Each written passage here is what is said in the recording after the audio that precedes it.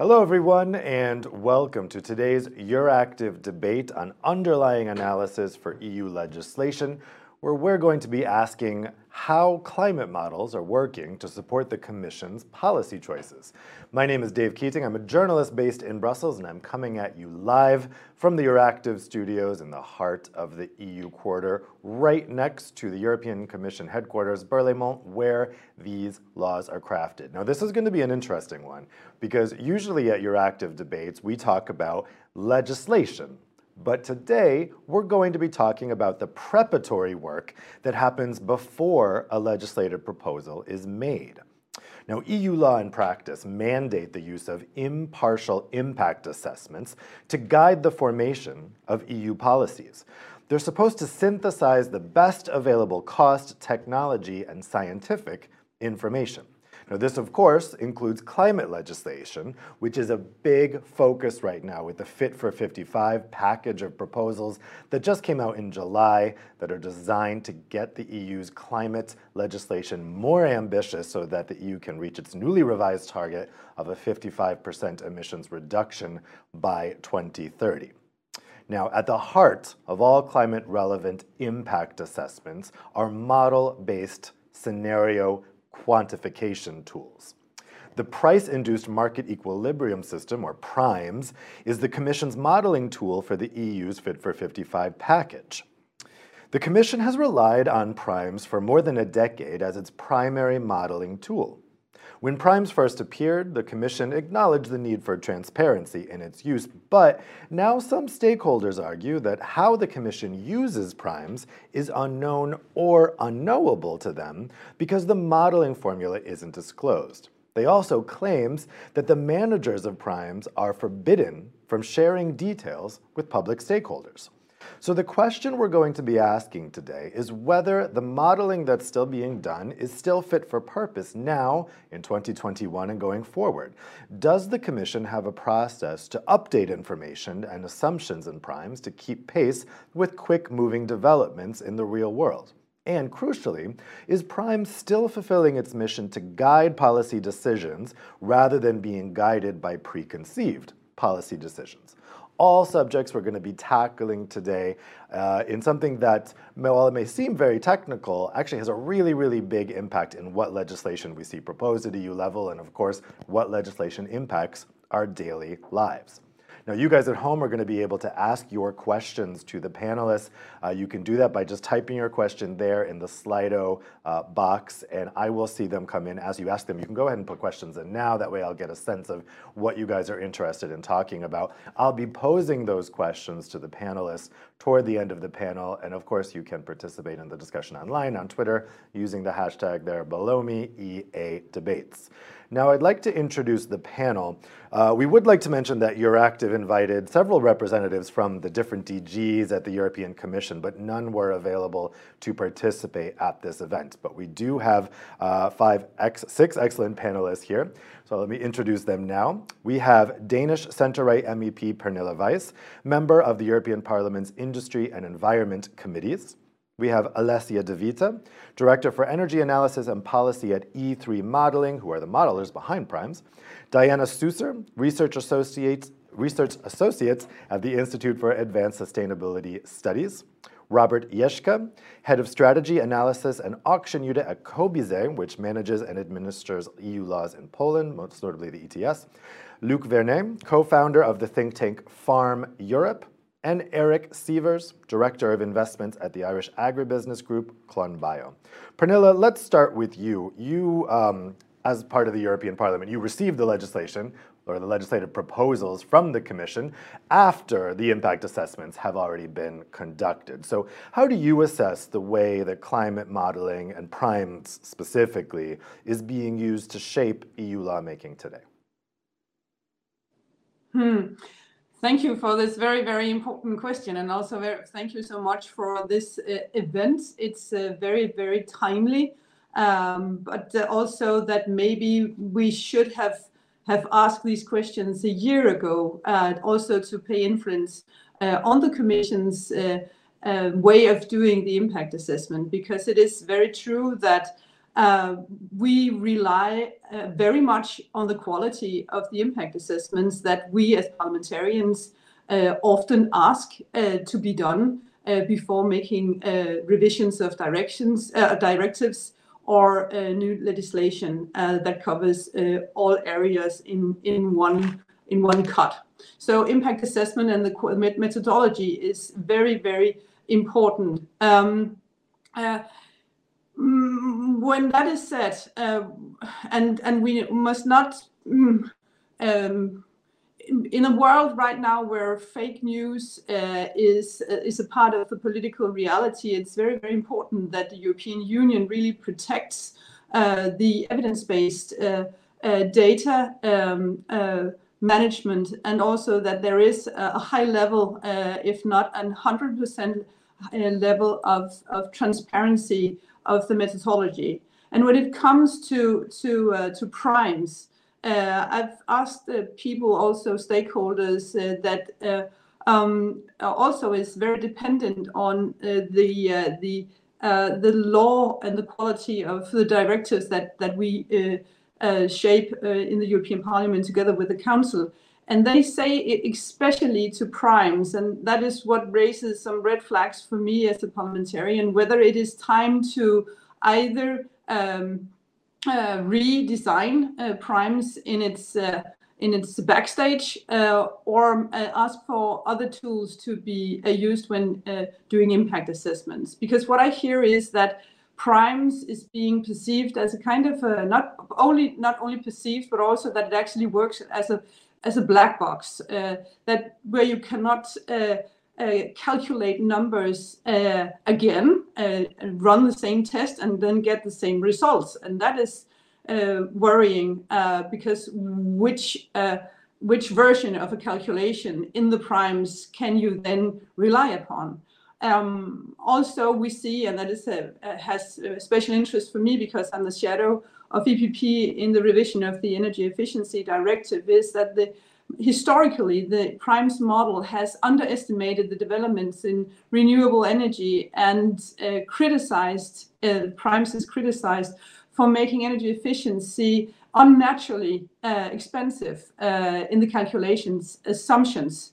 So it's very timely and it's very needed to have a critical debate on the tools behind and the methodology behind the impact assessments, especially when we are making this big societal change of making the Union CO2 neutral by latest 2050. It will impact all levels of society, and what we need to make this change, both as citizens and especially SMEs of all kinds of sizes, is that we can rely upon that the data behind the analysis and the assessment of how to make a sustainable, coherent change, that we do the optimum and that we can also count on the impact assessment, that they are of high quality and hopefully also made in a methodology that also can be used in our international cooperation, EU, with the rest of the globe, in the way where EU stands out as a role model, where the impact assessments and the way we work with data also influences and inspires other continents, other of the big polluters and CO2 potential reductors, by the way that we work with the evidence-based policy making in climate change. So thank you so much for this morning. I now hand over the floor again back to you, Dave, and I'm very keen to hear also the input from all the other speakers. Thank you so much.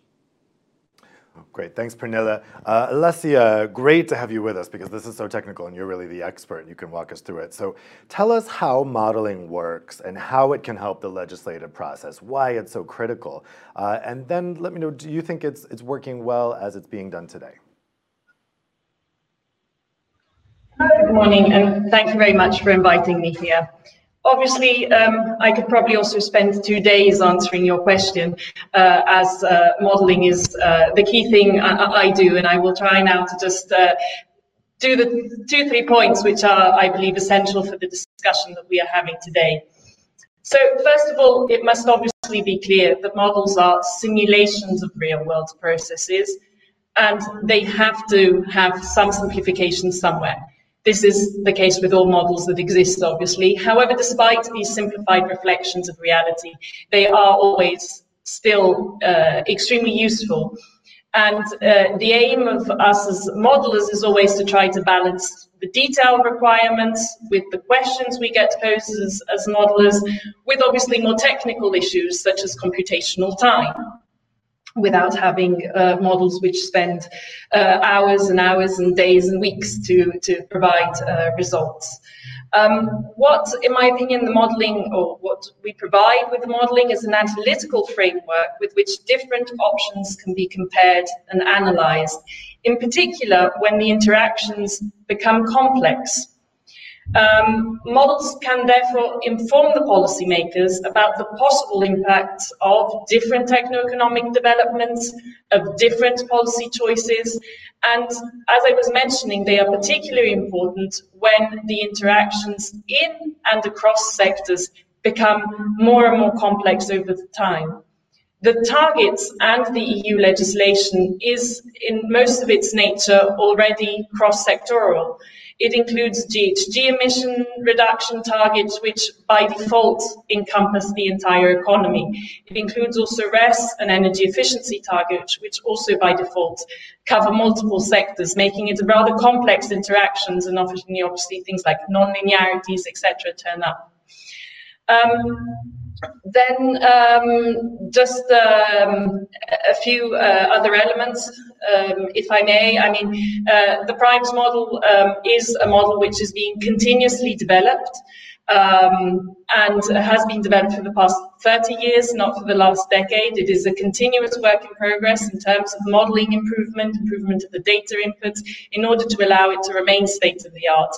And in this process, we do a lot of effort to work both with stakeholders on the one side, but also with many other research institutions in the context, for example, of Horizon projects, where we undertake also model comparisons, both of the inputs and of the output data, including participating to subparts of elements as the IPCC process.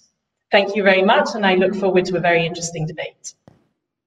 Great, thanks. Let's go to Diana next. Diana, how do you assess the models being used today in EU policymaking? Thanks a lot for having me. Yeah, generally, I want to start saying that I think really the purpose of models is exploration. So I think we really see that models enable decision makers really to explore potential energy futures and support to understand really strategies and trade-offs of the energy transition. So I think energy models, they have really a reason that they are there. And within my recent research project, Sentinel, we really investigated also this interaction between energy modeling and policymaking in the EU. And we found really there that models are used in policymaking, and that 2/3 of the models really have a direct or indirect policy impact. I think what is very interesting is that, some models they are really used to support and inform also policymakers really along different stages of the policy cycle. And therefore, they can really support here also ambitious and climate energy policymaking. But I also want to add another component, that actually also policymakers have really an influence on the modeling process, according to our research findings. And therefore, sometimes, modeling tools can be also used to actually steer towards predefined policy targets or agendas and justify already made policy decisions. And therefore, this has already, of course, then implications on the transparency of the modeling. And we can talk a little bit more about that in a bit. And I want to add one aspect about models. I think it's important, as I said, that they are there, that they can provide important input. But I think it's really essential that we are aware that they are not the only input. And I think they should not be, because models have a really techno-economic nature. And that's also the reason why they neglect really important social and political realities. And I'm also happy to discuss in a bit more about that, and also what we kind of maybe could do different, and what we do already different within my recent research project, Sentinel. Thank you so much. Thanks a lot. Let's go to Robert next. So Robert, how does modeling impact COBISE's actions when it comes to managing and administering EU law like the ETS in Poland? Yes, thank you for the invitation and this great discussion. I think it's more and more important that the modeling attitude for the decision-making process is a crucial one, especially that we are still running very, very fast in line to decarbonize our economies and be in line with the net zero targets for 2050. So in the National Center for Emission Management, COBISE, COBISE is part of the Institute of Environmental Protection, National Research Institute. As such, we are dealing with the different issues concerning the environmental. Of course, COBISE is strictly devoted to the greenhouse gases and mostly for administration the emission trading schemes in Poland. So as a national institute, we are responsible for the management of implementation of ETS in Poland, like let's say preparing national implementation measures, monitoring and verification, preparation of reports related to the system, administration of part of EU registry, auctioning, many others. So in this respect, we find out as well several years ago that the information coming only from the impact assessment from the commissions are not sufficient to gives proper data for national governments to be assured that the results, especially from the economic side, are proper for the level of the national member states. So in the structure of COBISE, we set up the Center for Climate and Energy Analysis called CAKE, which one of the main tasks is develop modeling tools to support the process of decision making and enhance the potential of knowledge and competence within the public administration, just to achieve and be in line with the climate neutrality goals and raising environmental awareness of the society. So we are preparing several models, both global CG modeling or sectoral modeling for transport, agriculture, and energy especially. So I think this is also a case. I think we should also mention that this researchers society and a modeling society is also well know each other within the EU. So we also try to work out the problem of, as was said, the black box of primes. So it's not the case of primes to be a black box, but more than policy making and the European Commission attitude to give some more detailed information from this several reasons.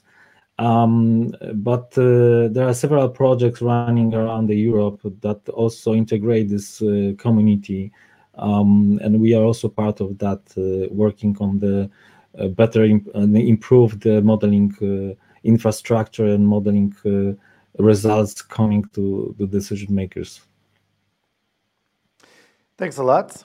So next, let's go to Luke. So Luke, how is modeling affecting policy in the area of agriculture and rural communities? Morning to everybody. Thanks, Dave, for your question. Models and agriculture, it's a long story, and these days and over the past weeks, I think we had a lot of discussions on models. So it's very interesting to have this discussion this morning related to primes and to the Fit for 55 package. First, I want to say that because we have a political commission, or a commission that says that it is now a political body, politics, it's not only setting targets, it's also designing a path to get there and make sure that we will achieve the targets. And when it comes to the decarbonization challenge, I think that the society wants to succeed on this challenge and to have it effective. So we really need some models and some assessment to make sure that we are on the right tracks. And models, indeed, they cannot say more than what they are designed for, but they can help in showing us a pathway. So to come back to our specific topics of energy and biomass, models already influenced a lot the policy makings over the last decades. That's why we had a cap on biomass in red already include. We had low, high ILUC. So we have today the policy framework we have has been a lot influenced by models that were designed mainly for shocks, and we should not take these models for what they are not designed. So they were designed for shocks in demand, not for constant evolution of demand. So that's something I want to underline. And second, these models should evolve with the market. Agriculture is a sector that is really fast developing. It's a complex environment with market demand evolving, and I want to give you two examples. Today, the GM-free milk rely a lot on the feeds that are produced in correlation to biodiesel. The veggie burgers, today veggie burgers are really connected to the bioethanol that is produced. So these markets are connected, and some energy is really connected to food, and we should see these markets together and also assess closely the decision we are making in relation to this dimension. And last, in my introduction, I wanted to mention as well the farm to fork, because clearly the vision we have of biomass is correlated between the farm to fork and the Fit for 55 package. And we had a lot of debates this last week, as I said, on this. We can discuss the farm to fork modeling that were put on the table. And as Farm Europe, we did an assessment, because these models, and in particular the GRC model, were very transparent, and we had this capacity to dig into this model and to see what were the parameters. And so we see in the 5-6 models that has been done in the farm to fork, there is one converging clear message from these models, is that if we produce less biomass in Europe, we will not achieve our climate ambition. On the contrary, we need more biomass to have more carbon stored at EU level. And I think that's a key element to be taken also in the Fit for 55 package. Plants and photosynthesis, this is solar panels that we use in Europe at a large scale, and we should mobilize this energy from the sun, transform it with photosynthesis, and use it in Europe in a sustainable way. And I think that's something that should be taken into account. And last,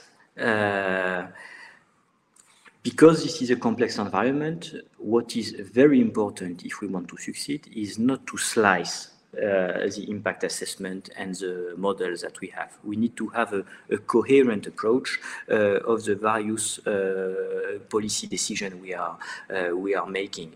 The Fit for 55 package is a huge package. What is needed is not only to have the impact of specific regulations that are done, but if we want to make it effective and to design the path I was mentioning, a path of success for the climate ambition, we need to have a comprehensive impact assessment of the various pieces of legislation that were put on the table by the Commission, and then we will be in a position to see what is the best way forward. But certainly we need to put biomass and to mobilize biomass in a way that it can contribute much more to what, in comparison to what was proposed at the moment. So that was the few words I wanted to share with you as a start.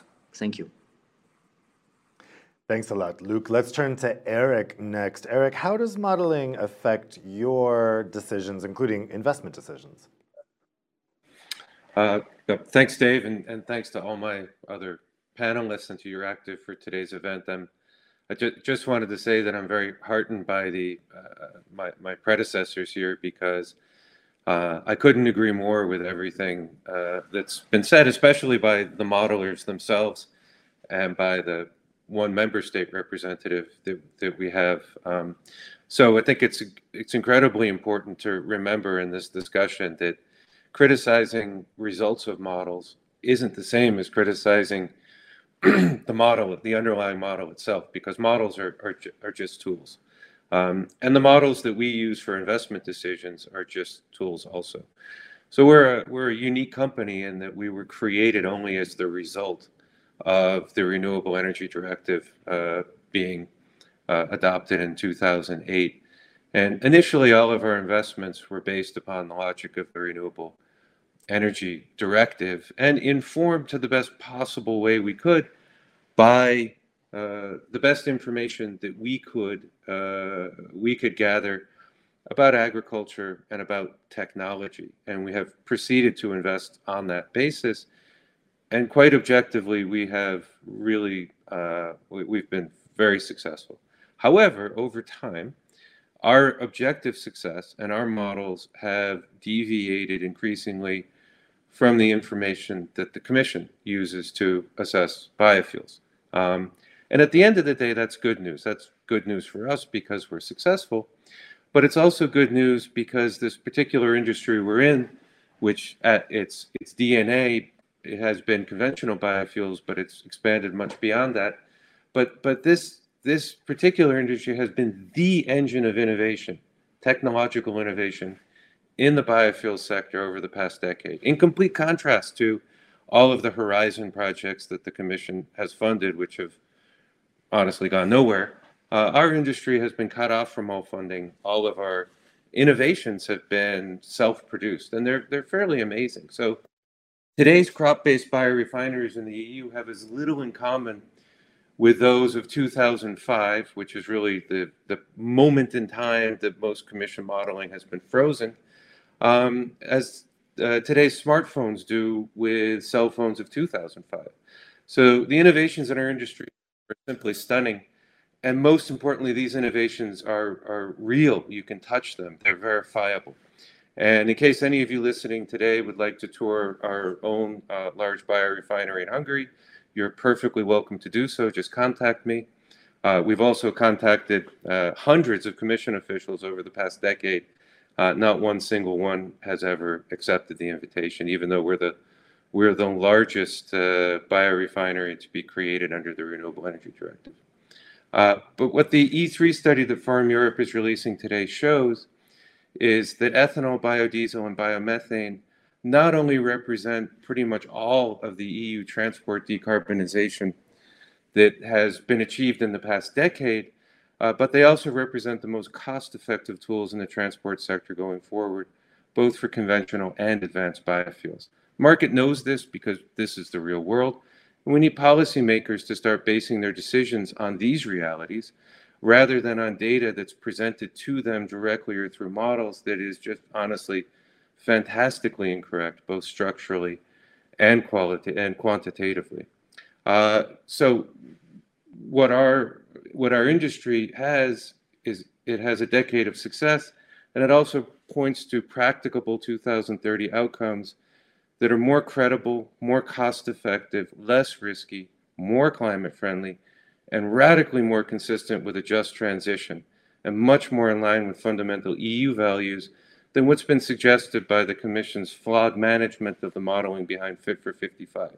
So that's great news for EU transport decarbonization for EU citizens, and for that reason, I recommend that everyone read the report that's being issued today by Farm Europe. Thanks a lot. So I want to, just for the sake of argument here, focus on one particular area, which is transport. Alessia, could you tell us a bit about what modeling was used for the impact assessment covering the transport sector in the Fit for 55 package, and then how that impact assessment is then used to craft legislation? Yes, I would be happy to do that. So the transport sector in the Fit for 55 has been to a large extent, obviously not exclusively, modeled through the primes to remove model, which is a specific transport sector model that operates within the primes framework. What I might want to add is, although the focus here, and I accept that obviously primes is, and I'm very proud that primes is a huge part of the Fit for 55 project. I would not say that we have many colleagues working on many other models, which also obviously influence informing either primes or directly informing policy, in order for us to have obviously the best possible outcome. So indeed, a lot of the transport policy has been covered by the primes to remove model, coupled also with the biomass model, which tries to assess the economic and technical aspects of the biomass supply from an energy perspective, obviously, because this is the focus of the work we do. When we go towards agriculture, we rely on the cooperation with other modeling tools, such as CAPRI, such as the bioforestry sector, and many other elements, obviously, because we are not the agricultural experts. It is also coupled together with detailed hydrogen and synthetic fuel model to understand how all the elements are covered when we have the broader electric supply model. And in general, I mean, as I was mentioning, all the impact assessments are generally undertaken in consortia, which try and cover as best as possible the different aspects which are required. So yes, definitely primes to remove, and the primes model is certainly one of the key tools which was used, and particularly in some of the impact assessments for transport, but it is by far not the only one which has been used. I don't know if this is sufficient, or if you would like me to say even more. No, that's good. I think that's very thorough. Pernilla, let me put this to you then also. So when we're talking about transport climate legislation specifically, how do you think that the modeling has worked there?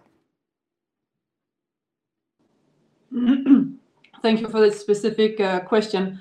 I'm not a member of the transport committee, but also when I ask stakeholders in that area, as goes for the example that I made in my introduction on related to energy efficiency, on renewable energy, also in the transport sector, they question what is actually going on in the black box of the very complex black box of primes regarding batteries and the informations that gets out of that. Let me just have a look here.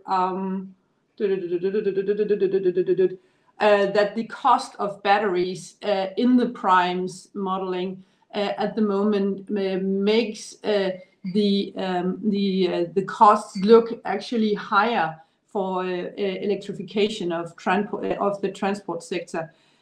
So if anyone in the panel could update us on where the primes is now on reliable data regarding the cost of batteries, that could be very helpful, because that is what I hear, and that goes in line with also the other questions related more to energy consumption and the energy cost of transition and related to energy efficiency.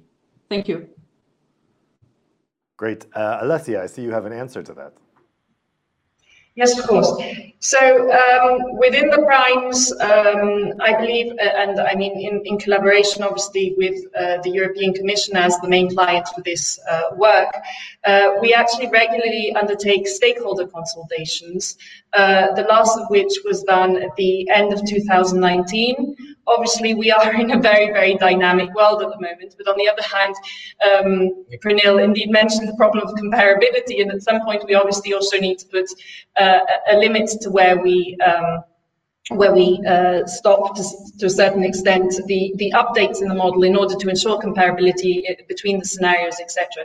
So what is being done, and has now been done full scale, so to say, for the second time, is to do a stakeholders consultation with many industrial stakeholders. So I think in the last stakeholder consultation there were over 100 invited stakeholders for the different sectors, many obviously being across sectors, many being very specific for some sectors, and in order to have the best possible availability of data, because we have obviously always given also our scientific background, a bit to weigh off elements, because on the one hand, it would be wonderful to wait until there are peer-reviewed journals of everything, but then obviously we would fully disconnect from the real world, because obviously very often the peer review process is so long that by the time some of the processes are out, the information might already be outdated. So what is done is that we do a stakeholder review process with industrial stakeholders, and then together with the JRC, so with the Joint Research Centre of the European Commission, and obviously the relevant sectoral units within the European Commission, we try and decide on the best possible outcomes of the technology, of the data available in order to use in this context.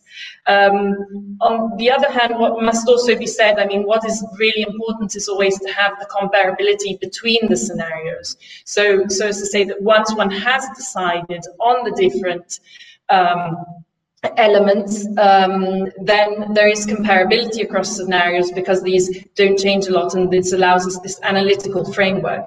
It must also be remembered, obviously, that we are doing modeling projections which allow to check or to analyze different policy options or different techno-economic assumptions, if this is the kind of analysis one wants to do, in a consistent framework.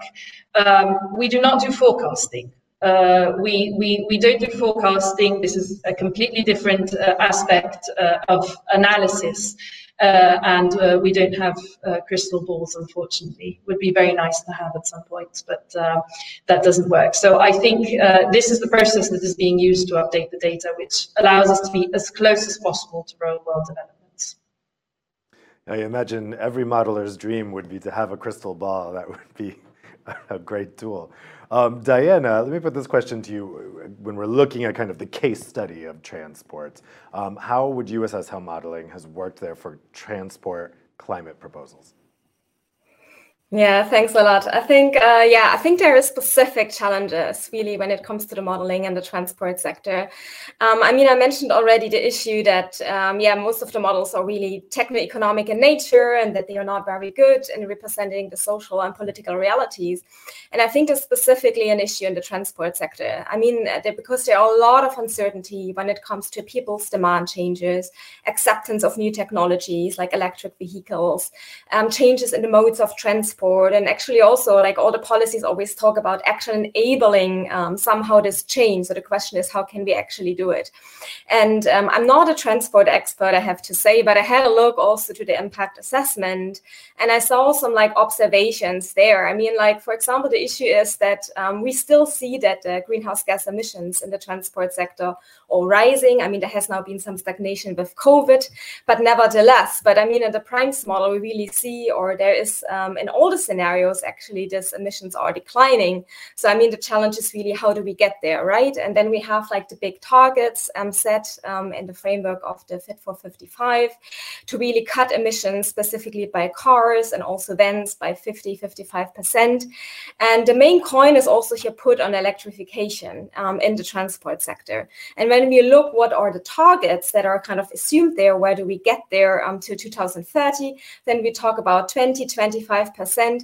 But the reality is we are stagnated at 1%, if I'm not totally mistaken, but we are really far away to reach this target, which just basically highlights there is a lot that needs to be done, right, in order to really meet the targets that are put into the models, and in the end also, give guidance also to specific policymakers where we should go. Other issues are not addressed at all, or just a little bit, like technology and model shift, which is more like looking into this efficiency perspective.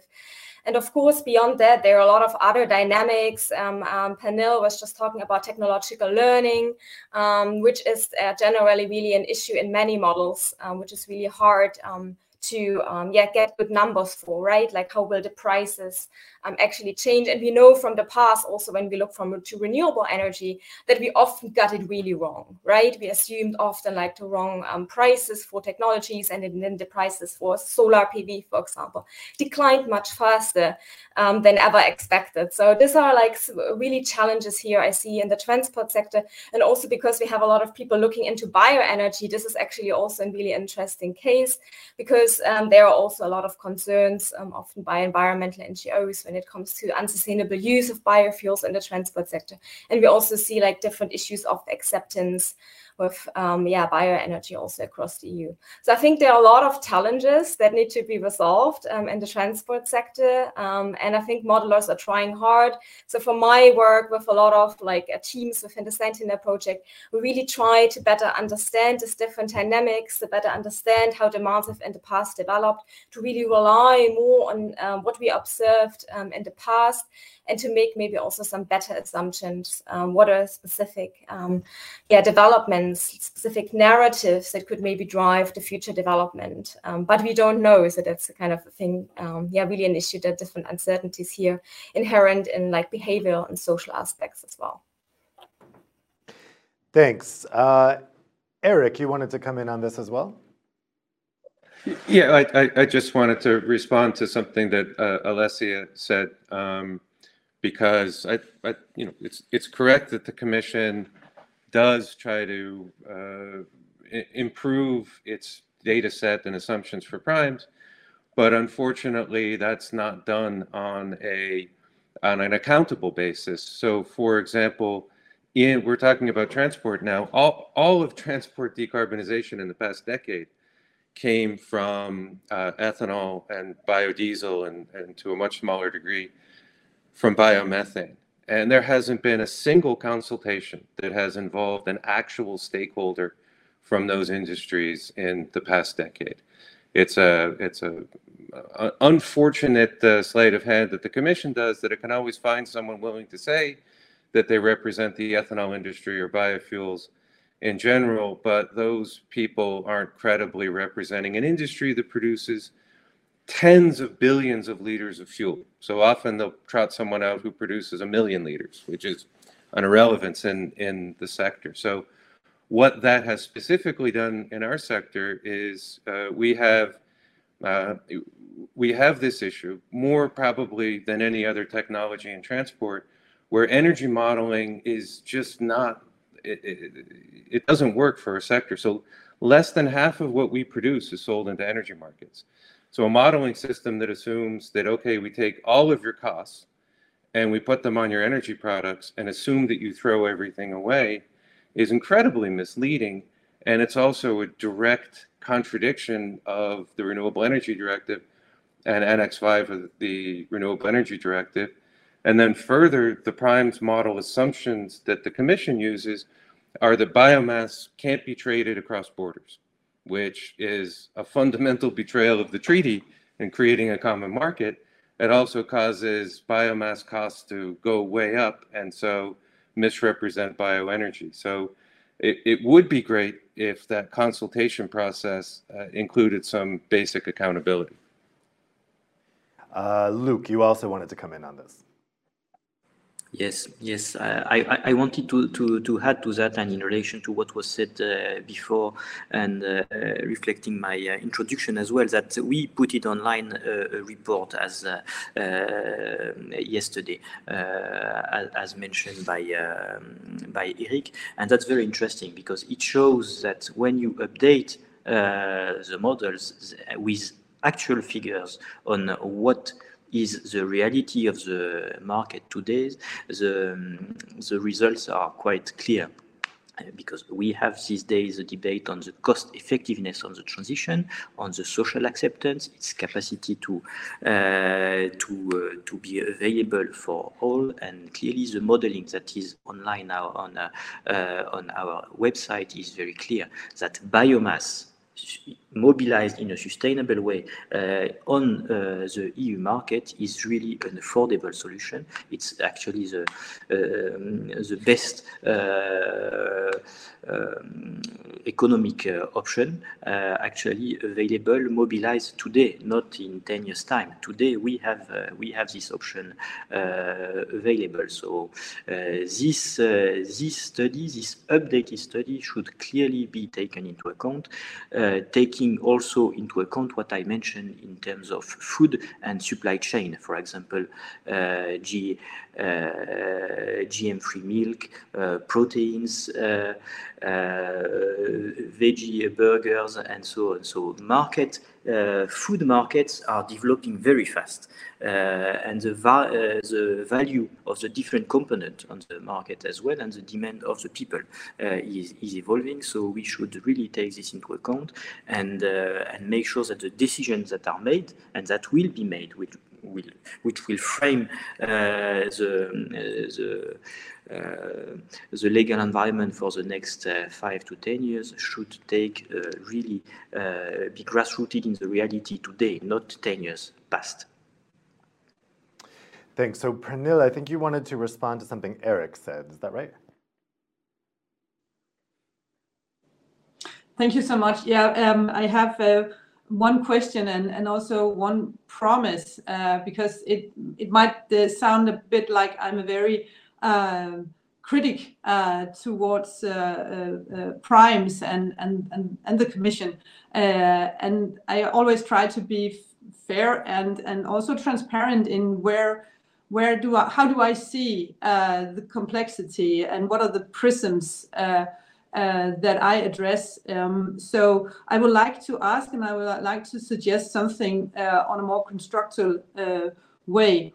Also because I have to leave this panel soon. So also I would like to use this opportunity to say thank you for inviting me, but also to highlight that whoever would like to continue conversation with me on this very important topic, not only related to transport and also related to energy efficiency, but for the whole of package of Fit for 55, and hopefully the result of a reliable and evidence-based way of doing politics, although politics cannot be reduced to science. So to my question, is it possible for primes, because that's also what I hear from stakeholders working more closely with the data and the analysis coming from primes, that instead of this high level of complexity in this kind of black box, that a kind of simplification and prioritization is done, so that some of the functionalities is actually taken away in order to focus on the most relevant parameters when modeling, and also by that making the model and the black box less black, more transparent. That's my question to the technicalities of primes. But also I would like to announce and to suggest, now that we don't have anyone from the Commission in this panel, I would like to hear the panelists comments to what we could ask the Commission to do, namely to be inspired by the member states who has technology catalogs. EU doesn't have, the Commission doesn't have, to my knowledge, an actual technology catalog, so that the basic assumptions for the accounting and the analysis are more public available and can be addressed in a kind of a meta level discussion on methodology. Maybe that could be helpful, that EU, as some member states already have and have good use of, namely to have technology catalogs to work with when also introducing and incorporating different analysis mechanisms, technologies, and putting them together in this very complex system of, by the end of the day, by 2050, realizing that what we did in these years right now actually put us to climate neutrality in a very optimum, sustainable way to do. Thank you for letting me have the floor just for the third last time, and I still stay in the panel, but I leave very soon, and I wish everybody a wonderful day, and thank you, Reactive, for taking up this very, very important topic. Please continue the good work on that. Thanks, Pernille, and thanks for joining us today. And I think that's a good segue to the next topic I wanted to talk about, which is transparency.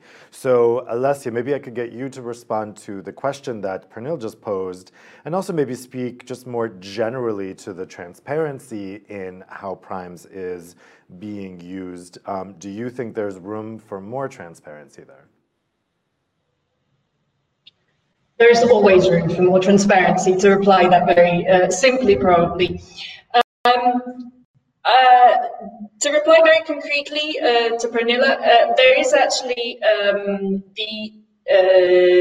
the stakeholder consultation takes place on the one side with industrial stakeholders and the other side with the member state experts. And the member state experts in this exchange has been happening over now quite a long time. They also receive all the techno-economic assumptions prior to the modeling and are able to comment. And we have in many occasions obviously had member states using their own national experts, obviously, to allow to have, you know, because not obviously all the people in ministries have all the information they require, and they also have their own studies which inform us. So generally speaking, the member states have a lot of access to the information, and the national ministries do feed it back into the process. On the issue of complexity, there's always it's a very challenging issue, let me put it like this, because the questions that we are being asked by the European Commission as well as by other clients, because we also work, for example, also for national governments as well as for company, are actually becoming exceedingly complex, and these always require a lot of replies, a lot of detailed modeling. We are rather asked to add to the model rather than to take out from the model in many occasions. And on the other hand, there are some tools which use our results to make some to show some graphs based on the results. One has been recently prepared by the JRC in order to show simple elements. So I believe the member states are very much involved in the process on the one side. In general, on transparency, I would say we do have these extensive public consultations. The database now of the techno-economic assumptions of primes is made public at more or less regular intervals. And we also have regular interactions through internet-based portals with both member states experts as well as other stakeholders, where we systematically respond to questions which are posed, and this through a special website with accredited users, etc. So I believe we have been moving, and I have now been working on primes for quite a while, and I have been in many, for example, member state consultations, and over the years I believe we have done a huge amount of effort to improve the transparency, obviously in collaboration partly with the European Commission, partly for ourselves, obviously. We regularly publish in peer-reviewed journals. We regularly participate, and I believe in a new project we are actually together with Robert in a project called ECMF, which will allow us to improve both on our side and obviously all the other participants to allow for this comparison of model results. So I believe there is lots of things going on. Obviously, we could certainly benefit from things like making an even better model documentation, etc. These things obviously also take huge amounts of time to improve. So I believe we're getting there with more and more transparency over time. Thanks. Robert, let's go to you next. I know you wanted to come in on this as well. Yeah, exactly. I just wanted to mention this project that we are all in because it's. I think it's also important to know that Horizon 2000 is also financing from the European Commission that's going in the right direction to bringing the bridges within this complexity of modeling toolbox. And I think that it's going different way than Pernilla would like to. I mean, we understand that this is so complex, and there are so many interactions between the sectors, policies, and proposals or measures that we want to implement to deliver the net zero.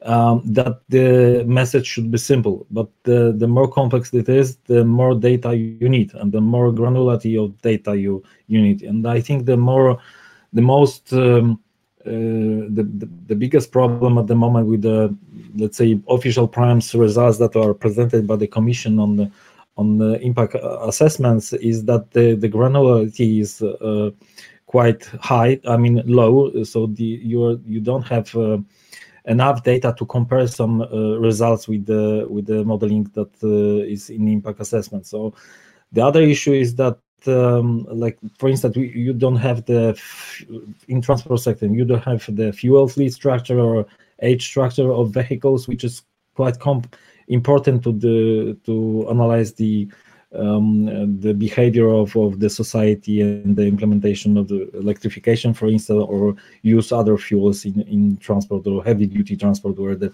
biofuels are quite important in long term. But the other thing is, I think we are very speeding up with the policy, and the Fit for 50 package is a great example of that. So you cannot compare it with the other initiative from the Commission side or the governments. And we have a quite long period between the publication of primes results. So we currently have a primes reference scenario for 2020, and previously we had 2016. And the other thing that we also find, which is quite from the, let's say, decision-making process, what we observe in the decision-making process in government is that we have, of course, what was said, the primes. There is a special group for consulting the reference scenario. This is national expert group within the Commission from the government expert. But from other side, you have a primes reference scenario, which is within the Fit for 50 package. The time framework is up to 2030. So we don't see the future development of the technology's impact or development of different sectors and what the emission will behave after 2030. And I think when we have a Fit for 55, of course it's up to 2030, but we should not forget that this is a first step to deliver net zero. So it's part of the first step of the Living Net Zero and the Green Deal package, as we can say. So I think the necessity for more complex and more long-term view within modeling side is very needed. So that's why also the projects we are all in should also deliver some kind of understanding and exchange of data on attitude, on comparing the results, and understand what is behind these results. And I think it's a very good project. So thank you. Eric, what do you think on this question of transparency? Do you think that the modeling is transparent enough? No. So we're literate in modeling, and we're very aware of our industry. Not because we only have private information, but actually the ethanol industry every year publishes an incredible set of audited figures. There's a forensic accountant that comes in, voluntarily invited by the industry, to provide figures. So, and this has been going on for quite a while, and then those figures are just ignored. So no, there isn't. It would be one thing if we were saying, hey, we produce, methanol from straw, and no one's paying attention to us. But the crop-based biofuel industry produces effectively all of the biofuels that have been used in Europe over the past decade, not just conventional, but also advanced. And that there hasn't been a single effort to consult with that actual industry, I think torpedoes the whole transparency argument. Thanks a lot. Diana, you wanted to come in on this transparency issue as well, I believe. Yes, thank you. Yeah, it's kind of really at the core of what we do with our Sentinel modelers and yeah, our recent project. So I think it's really time that we open up this mysterious black boxes. And I think there are 3 key reasons. Like, first of all, I really believe that transparency is really the key for making models actually really relevant to policymakers. Because if you don't know what they actually do, like really specifically, then you don't really know what the results actually mean in terms of policy options. And that's what we hear a lot from the different member states and the stakeholders we are actually working with. And then, of course, transparency is second, really important, in terms of model assumptions, data, and also the process in order to create really trust in this model. So trust is always a big term that all the time comes also up with the different stakeholders. So I think it's really essential also to have transparency for the trust in the models and the credibility also of the different results that are arrived at these models. So that's really something, that comes like really this legitimacy also to make it more useful tools for policy advice. And third, what we also see all the time is the different stakeholders actually want to be involved in the modeling process. So not only like the policymakers, but also the industry side, as we hear today, but also the different NGOs. So they are actually really interested in better understanding these modeling tools. So it's really important to be also transparent here in order to be inclusive, in order to understand also what are the research questions of the different stakeholders, what is the context they are working with, what are specific challenges they actually would like to see addressed in the models. And what we also suggested here within the Sentinel project is maybe to have more a simplified, a so-called maybe toy tool, which we would allow policymakers actually to play around with the model. I mean, we hear it a lot, of course, Alessia, you're totally right. Models are really complex, and although like there are a lot of simplifications, but still you cannot give the model to the stakeholders and say, oh, you can play around with it. But maybe there is a way to build like kind of smaller toy tools that are actually really accessible to different stakeholders. And yeah, generally, I think there are a lot of great models out there that are already open. Like there is a big open modeling community where I think, like different other modelers that are still working with largely closed models can really learn from exchange and really allow here for greater transparency in the modeling. Thank you. Yeah, that's a really good point, Diana, and I'll put that to Alessia. So how do we strike the balance here between lessening the black box effect, having more transparency, but also obviously not handing over the modeling to the policymakers to play around with, as Diana said, which obviously wouldn't be a good idea? Well, in principle, we try our best. I mean, to try and deal with all these elements.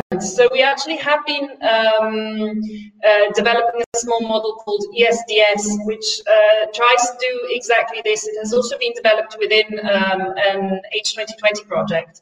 And it is called ESDS, and one can ask for credentials to access it. And it is the attempt to have a simple primes included there. Which does a small simulation of the energy system, and it is an online tool which is actually available. So we do try to assess also these needs to a certain extent. And I just wanted to quickly reply to a comment which I think was by Robert on the age structure. So just to clarify, primes, as most of us in primes are actually engineers, we do think that it is very important to have the age structure, and we do have it, particularly in transport. We have the full age structure of the vehicle stocks, which are included in primes, and also scrapping functions, which may obviously diverge by member state, because as we very well know, the average age of a car in Germany is very different from the average age of a car in, for example, Bulgaria, where also elements such as the second-hand car market play a very large role. So we do try as much as possible to reflect all these things. Obviously, we do simulate reality. We can't reproduce exactly reality. But we do try as much as possible to take also all these member state peculiarities into account. issue on providing results. Obviously, it will always be the client who decides which results are actually available. But we have been doing also projects for the Polish government, so maybe you can ask there instead. So Luke, you wanted to come in on this issue of transparency as well.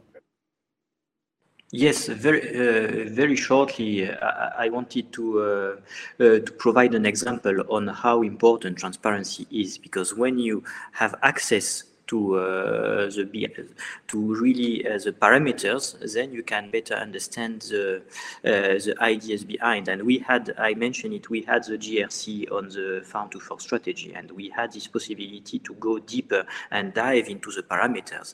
And then we saw how some parameters were used to go in one direction, and that was very interesting. And that's, I think, on this kind of modeling, we need to have a fair, honest discussion. That's very important in order to take the good decision. And for example, on the farm to fork, which is not the core of our topic today, but still that's important because it's the biomass challenge as a whole. When we dive into the GRC modeling, we see that the price of pesticide was lowered. A lot lower than not in relation to market. So the impact on the farmers was a lot mitigated. We saw as well that the cost of precision farming was not at all related to the reality of the market today. And as a result, the precision farming dissemination in the farming sector was really high. 60% of farms would have in the GRC modeling for the farm to fork precision farming. That would be great, but I have doubt that it's realistic. So that's not the object of our debate, but I think these elements, these concrete examples show how important it is, because when you change small parameters, when it comes to agriculture, to biomass, it has a big impact on the result. So when you want to design sound policies, when you want to give the fair share to biomass in a political environment, you need to be transparent on your assessment and show honesty as well behind the models. Okay, let's go to some questions from the audience now. So, Diane, I have a first question for you here.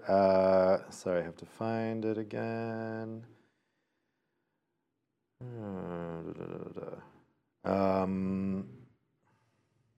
Nope, I lost it. Okay, so this question comes from Rob Verhoet. What is the purpose of using models if we, by definition, cannot predict the future? COVID is a case in point. It has put the world upside down. Models have only limited value. Should we do an assessment to test how reliable the primes model has been? So, Diana, in an unpredictable world, is there ever a point in modeling? Yes, I think Alessia has made already the point that models are not there for forecasting. And I can say again, like modeling for me is really a tool for exploration. So I think there is a large agreement that our future is decarbonized, right? Our future energy system will be like, zero carbon. And the question is rather, how do we get there, right? And a lot of modeling has been used first to define targets, but now I think modeling becomes more and more relevant and actually guiding the way, getting us actually to the specific targets. And that's something where models are not necessarily so good yet, and where maybe a lot of model improvements are also made. And another issue is also like dealing with more specific contexts. I mean, we heard it already, like the specific member states, they start at specific transition points, they have specific contexts and challenges, and we really need to account for them. And therefore, I think it's rather better to have like smaller tools that are available to answer more to specific research questions, to deal with more, smaller scales, smaller time scales, geographical scales, in order to really support the different different decision makers here in the energy transition. But generally, yes, models, I think they can have in value, they can add in value, but yeah, often it stays and falls also to what extent they are adaptable, right, to the different contexts. And I think, yeah, we know PRIMES is rather a big modeling tool. We described it's largely like a black box. So I think there are some issues here where I guess some improvements could be made in order opening up and supporting more specifically also specific member states in the transition here. But there is a big modeling community that uses, and different member states use different other tools already in the member states. But we often hear also that maybe tools are not available or there's only one tool. So I think decision makers get also more and more critical about the diversities of tools that would need to be available to, and are accessible to them in really order to support their energy transition. I hope that answers the question somehow-ish. So. Yes, for sure. Alessia, we've had a couple of questions come in for you, so I'm going to ask you them all at once. Well, I'm just going to put two to you now. So this question comes from Mauro Baronti from the Impact Assessment Institute. Would you agree that the European Commission often uses the PRIMES model without properly acknowledging the uncertainties behind the results and how they would be very different if other inputs into the black box were provided?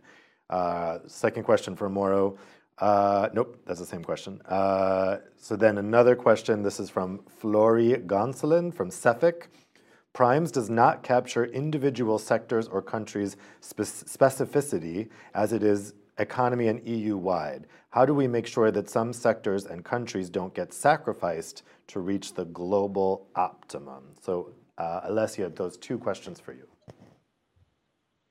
Okay, I'll start with the last question first. So indeed, the problem that often we only EU results published does give the impression that the model is EU-wide. This is wrong. The model is at the level of member states. It is additionally all for each member state in the EU, as well as now the energy community, contracting parties, etc. Each country is modeled individually. We do take into account as much as possible so interactions between countries, which are obviously particularly important for hydrogen, for the biomass, as we heard, increasingly for hydrogen future and for other trade elements, but each model. Further, the other element is obviously that we do have many sectors, so PRIMES is fully modular. It is not one model which does a linear or non-linear optimization of the entire system. It is each, and this is what I was mentioning initially of the transport sector, it is each sector is modeled as an individual module, which can theoretically run also independently and is theoretically also replaceable when we make improvements to the model. Even also, I believe this person was from CEFIC, so from the chemical industry. The chemical industry is modeled individually and also with many subsectors. So altogether, I think we now have, which for an energy system model is a very high resolution. So we have 11 sectors, which are the sectors of Eurostat, split into 31 subsectors, and then up to 230 different uses for the industry.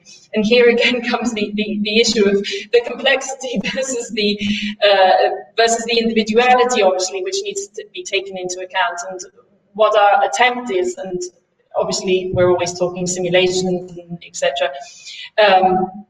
There is obviously the issue that we do try to capture the individuality. For example, that certain elements in the chemical industry or in other sectors can be electrified, others cannot, etc. These are individualities which we do try to take as much as possible into account in our modelling, and I believe we're relatively successful, but obviously one can have obviously diverging opinions on this. So I believe we do try our best, and that for an energy system model, we do have extreme details. Obviously there is, and this is also what Diana was saying before, there are obviously scopes to use for specific sectoral areas, specific very sectoral models, which can be very, very useful to answer very, very specific questions. But obviously, the problem that we then have, and which is essential, obviously, also for the biomass model, and where we, for example, cooperate with other models because we are no agricultural specialists, and we rely on the collaboration with other modelers who are agricultural specialists in order then to get the parameters that we need for our modeling as precise as possible, taking into account the interactions with the agricultural sector, for example. It is always the problem when you go very sectoral, you risk missing to a certain extent some of the aspects which do need the sectoral collaboration, and it is actually always it depends really on the policy question or the aspect that you're trying to analyze, which model is the best. And obviously it is always essential to try and see and adapt which is the best model to answer a specific question, analysis, etc., etc. On the issue of uncertainties, I think this is obviously also something very different. Generally, politicians or policymakers at all levels really like black and white answers. We all know that the world is many, many, many shades of grey. Therefore, obviously, there are parameters which have more influence or parameters which have less influence. And for example, exactly in the study that Eric was mentioned, we did find that, for example, while obviously there are some elements of the techno-economic characteristics which could be improved in the model and which do have an influence on the results, on the other side, obviously, the policy constraints which are put into the model because they are the existing influencing policies have just as large, if not even a larger, influence on the results. So there are all these elements which need to be always balanced out, and I believe obviously that obviously perhaps cannot answer all the questions. We do not have at all this aspiration to answer everything. We try to answer the questions that are asked to us in the elements, in the domain of energy, and then there are other models on other domains. But I think this is the elements there. Does anyone else want to come in on this issue of predictability? The issue of predictability. Was it for me still? No, I was saying if anyone else wanted to come in, but I mean, I think you addressed the question of predictability. Maybe Eric, do you want to also address this? Yeah. Thank you very much. So we actually have that information now. So we just finished our 2020 policy period, which was based upon model predictions. Now, the modelers would say, hey, we weren't predicting, we were just modeling, and that's an absolutely fair point. But that's not how the policymakers were presented with the information. It was presented as this is how the world will evolve. And that 2020 modeling was very interesting in our sector specifically because it was based upon a narrative. All models at the end are narratives. And that narrative is that advanced biofuels would decrease in cost tremendously. They would in every way be the preferred market alternative because they'd be cheaper and better. Food prices would continue to go up. So all of those predictions turned out to be 100% wrong, not because it's 20 instead of 10, but because the trends went in the opposite direction of what the model said. So food prices went down. Conventional biofuels prices went down. Nothing really happened in advanced biofuels other than biomethane, which wasn't even really modeled. Cellulosic ethanol, pyrolysis, all these things which were supposed to be thriving in 2020, were just technologically they didn't advance like the model said. So these are all important points that we should be taking into the 2030 period. And instead, we're taking 2010 assumptions, not revising them, and continuing to use them to go to 2030 and 2050, which is, of course, a recipe for disaster. So we had Robert wanted to come in next. Yes, just to this predictability. I think the main issue, and I think we should focus on that, is that the world is changing in a daily basis, right? So the modeling the Commission is using and we are using just to maybe not predict, but to see in which direction we should go to reach the policy targets is to analyze the interaction as much many sectors and as much many policies that we can input into the modeling toolbox as we can. And the problem is that this evolves very fast. That gives us a necessity to be with the model and support in daily basis. And I think the predictability from the European Commission side, which is presented in impact assessments, is quite showing that we are not going fast enough with the what is world delivering to us. And if you see the impact assessment of Fit for 55, you can see that even price of CO2 evolution in ETS is giving some bizarre information for the policymakers. So it's very difficult to explain to the decision makers that in the impact assessment we are predicting the price of CO2 in 2030 at the level of 65 euros, and at the same time we are reaching the over 90 euros per ton on the auctioning. So this gives the very pressure for the policymakers that it's going in a wrong direction or something's going wrongly. And I think for our side, as a modeling or analytical network, is to explain as much possible and deliver as much concrete information for the policymakers. And this is very difficult. And as Alessia said, this simplifying toolbox where decision makers or analytics in the ministries can play as much as they can, is very also crucial to explain much more detailed complexity of the modeling as it is. Thanks. Luke, you wanted to come in on this as well? Yes, please. Because related to predictability, there is an element which is very important for the agricultural sector, is that they are global models, but agriculture at the end of the day is also driven by a very, very different reality from one place to the others. So it's very important in order to make sense for the agricultural sector, for the biomass, to also take into account our specificities as EU and the reality of the agricultural sector in the European Union. The policy framework is very, very different from what we have outside Europe. And we should be able, in the Fit for 55 package, in our mobilization of the biomass for the energy sector, to grasp the reality of the sector at EU level in order to mobilize this sector in a very sustainable way.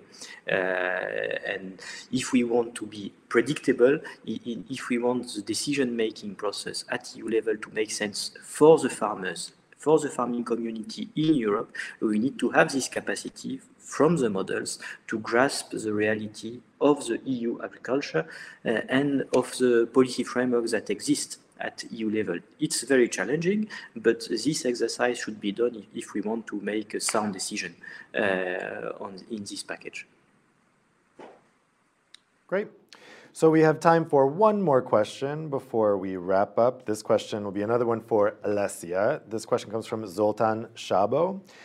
The impact assessment for the Green Deal says very little about the cost of transport decarbonization, despite the importance of the cost of policy measures. Should this practice change? What about using carbon abatement cost as a necessary metric?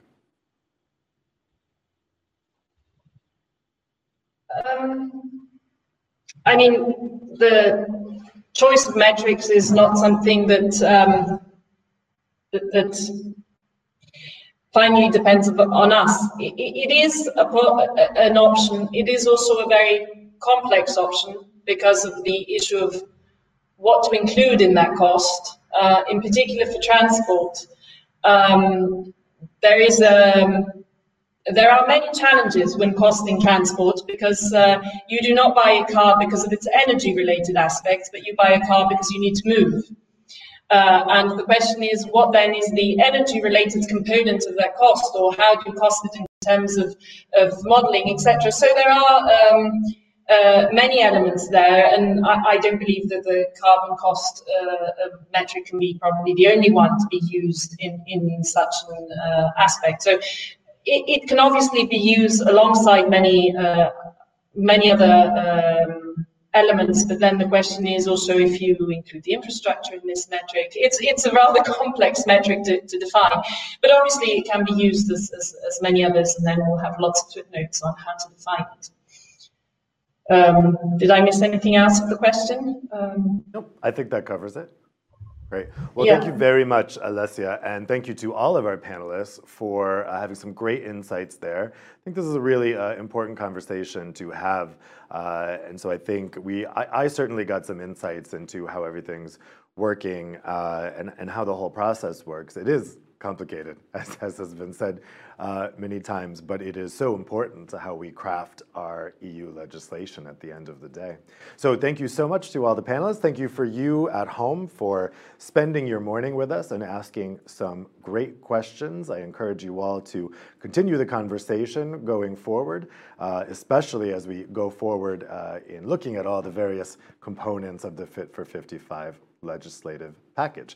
So I wish you all a great afternoon, and we'll see you here next time for the next Euractiv debate. Take care.